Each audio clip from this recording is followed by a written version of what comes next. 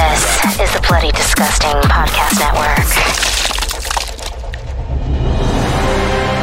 The following contains mature subject matter, coarse language, intense situations, and is meant for an adult audience. Listener discretion is advised.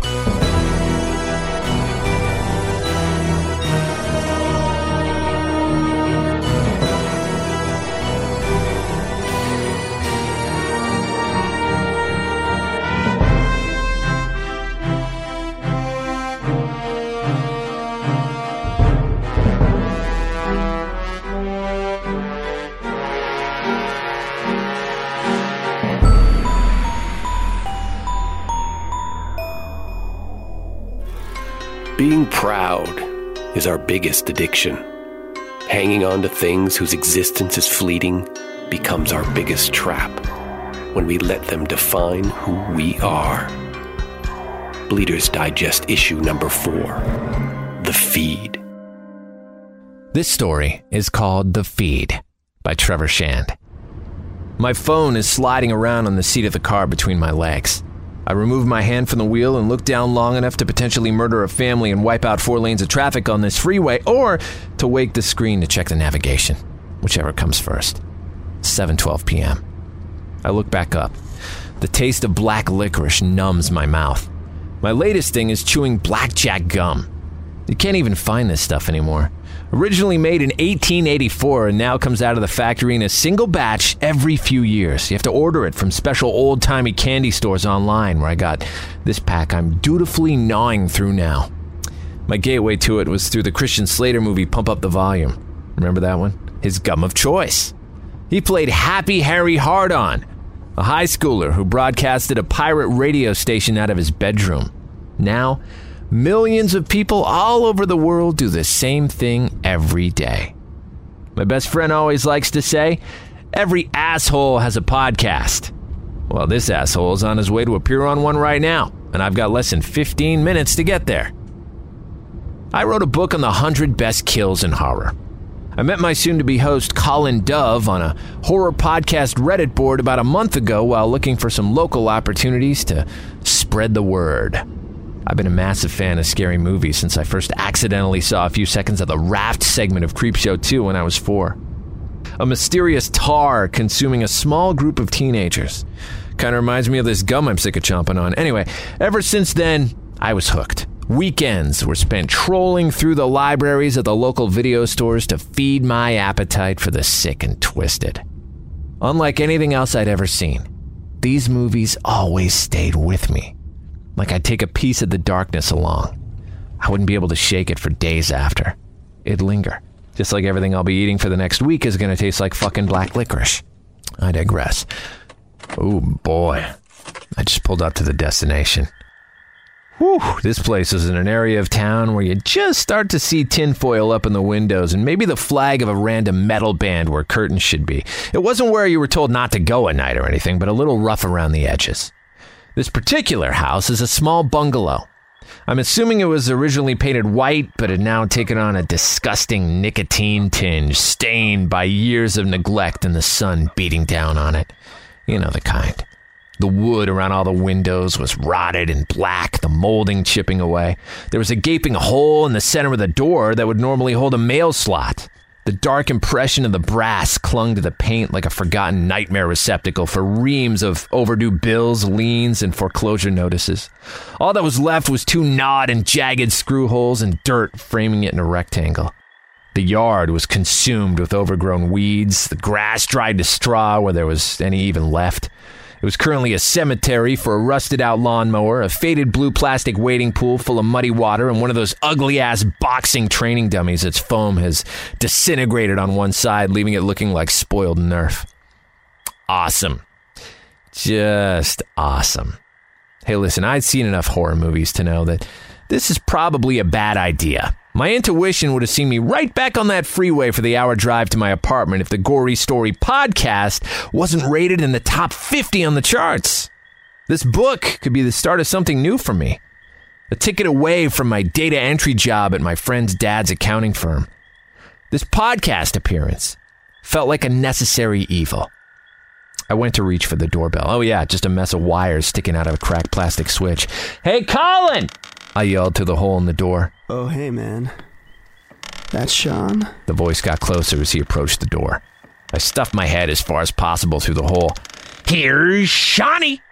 In my shittiest Jack Nicholson impression is all that I could come up with. Probably didn't even realize that was Jack Nicholson. Colin didn't look too impressed.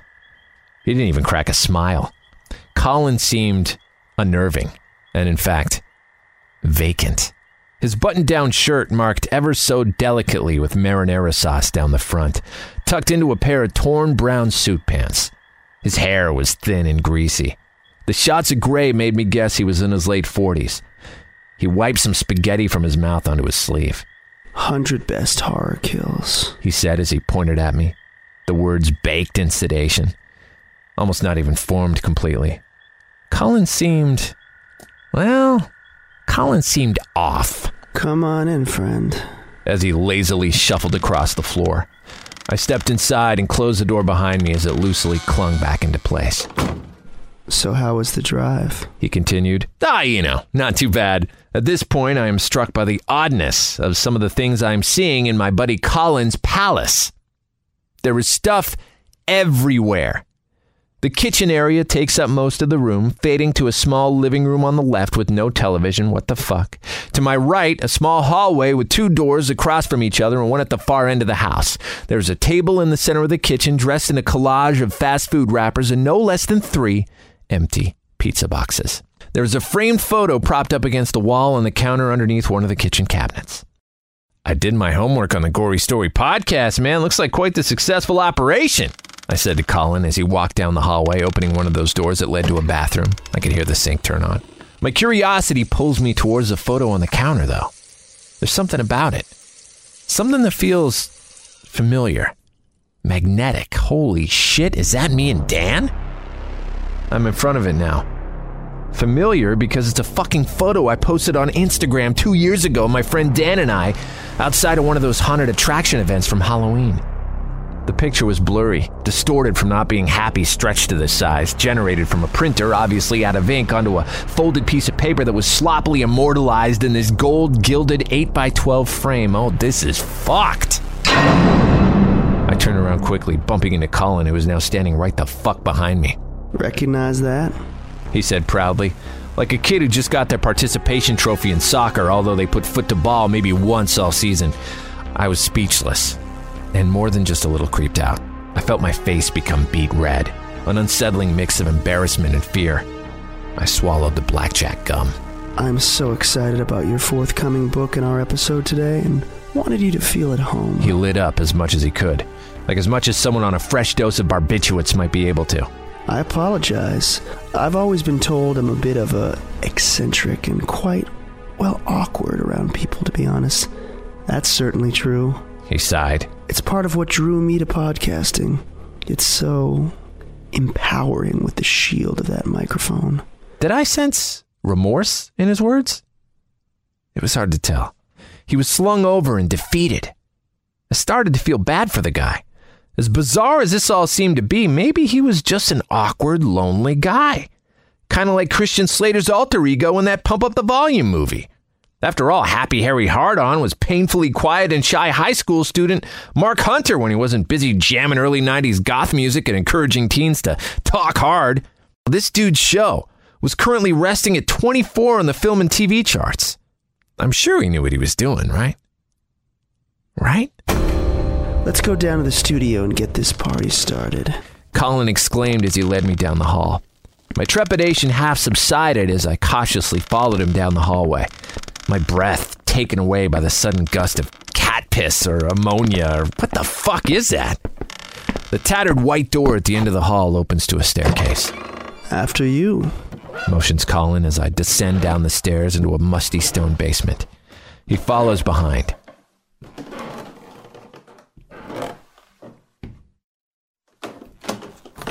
The crunch of my boots on dirt echo into the small room. There was a light in the middle, just a bulb on a chain over top of a clean table and 2 chairs. There was no recording equipment, no cables, and no microphones. My heart sinks into my stomach. My entire body heats up. Colin must notice as he quickly says, "Oh, the gear's upstairs, a portable recorder. I find it incredible that you don't need a bunch of expensive equipment to touch so many people. Make yourself at home and I'll go grab it. Want a soda or anything?" His voice fades as he goes up to the main floor.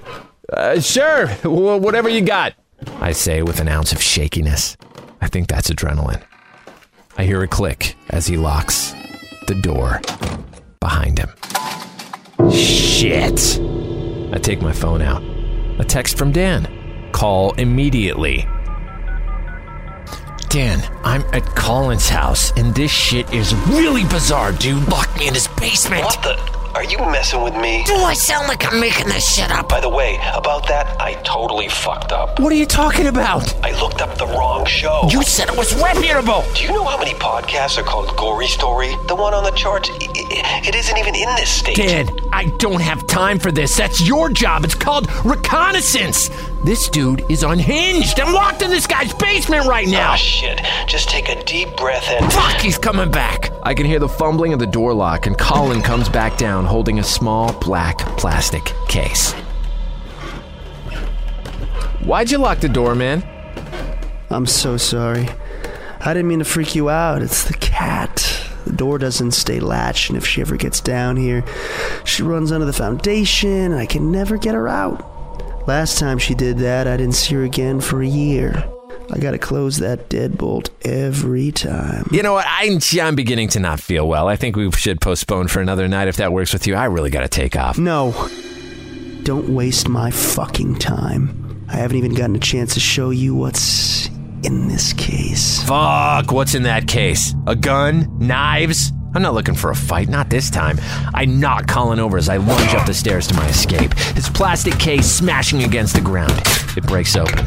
A digital recorder and 2 microphones spill out, smashing on the cold floor. A pair of AA batteries roll to rest in the crevice of the wall. Oh, the warm, familiar rush of adrenaline returns. You were telling the truth, I say coldly. Colin is now sobbing on the floor. No. This is my cue. The moment where the band has been introduced and they are about to go on stage. The moment right before the roller coaster drops. At this point, I know that moment well and I seize it. I reach under my jacket behind me and grab the twin blades I loaded into my double shoulder sheath before I left the house.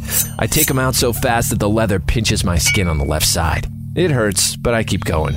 Before Colin can put his arms up to guard his face, I plunge the right blade deep into his eye socket. He screams so loud, my ears go muffled and start to ring. He is writhing on the floor for a few seconds and passes out. Fucking podcasters! I swing my left arm down and back across his throat as I pierce a vein with hunting knife number 2 and am sprayed with what seems like an ocean of blood. I stuck one of the knives so far into Colin's eyeball that I have to brace myself by stepping on his chest to pull it out. What's left of his eye comes with it. I wipe it off onto the stair rail as it hits the floor. I have a confession to make, and this is only between you and me, alright? I'm no author. I don't think I've ever read one fucking book. I do consider myself an artist, though, and somewhat of a talented actor, if I do say so myself. This week, it's the best horror kills. A few weeks ago, I was a fitness guru. Last month, the fledgling stand-up comic. The Gory Story podcast? Ha! That's just another one of my episodes. I like this one, though. Kept me on my toes. As far as I see it, Colin was just as he said. A shy, awkward guy looking to take advantage of building a new life over the digital airwaves. My partner in this, Dan, not his real name by the way, usually does a better job of researching my appearances. We'll call him my publicist. Let's just say he's been a little overworked lately. It's with total luck that Colin fit the bill. Hosts by themselves, and the key factor, out of their home. Out of their goddamn home. For what feels like a lifetime ago, Dan and I went from being a marginally successful morning show team on an actual radio station, none of this SoundCloud, TikToking bullshit, years of working our way up and paying our dues. Gone in an instant. due to restructuring because of untalented, entitled fucks like One Eye over there, we lost it all. Tossed aside like a Blockbuster video store. Our minds went with it a bit, I think. This right here, this is redemption.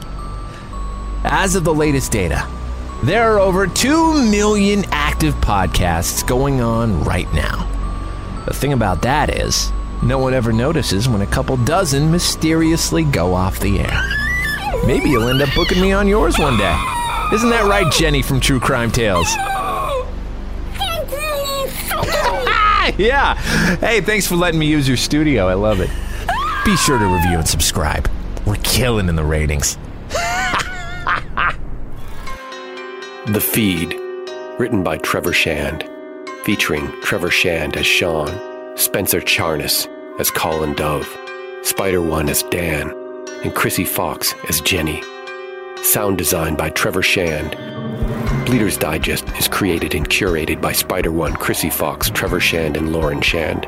Theme music by Trevor Shand, Tyler Connolly, and Chrissy Fox. Subscribe on your favorite podcast provider to never miss an episode. Bleeder's Digest is a presentation of the Bloody Disgusting Podcast Network.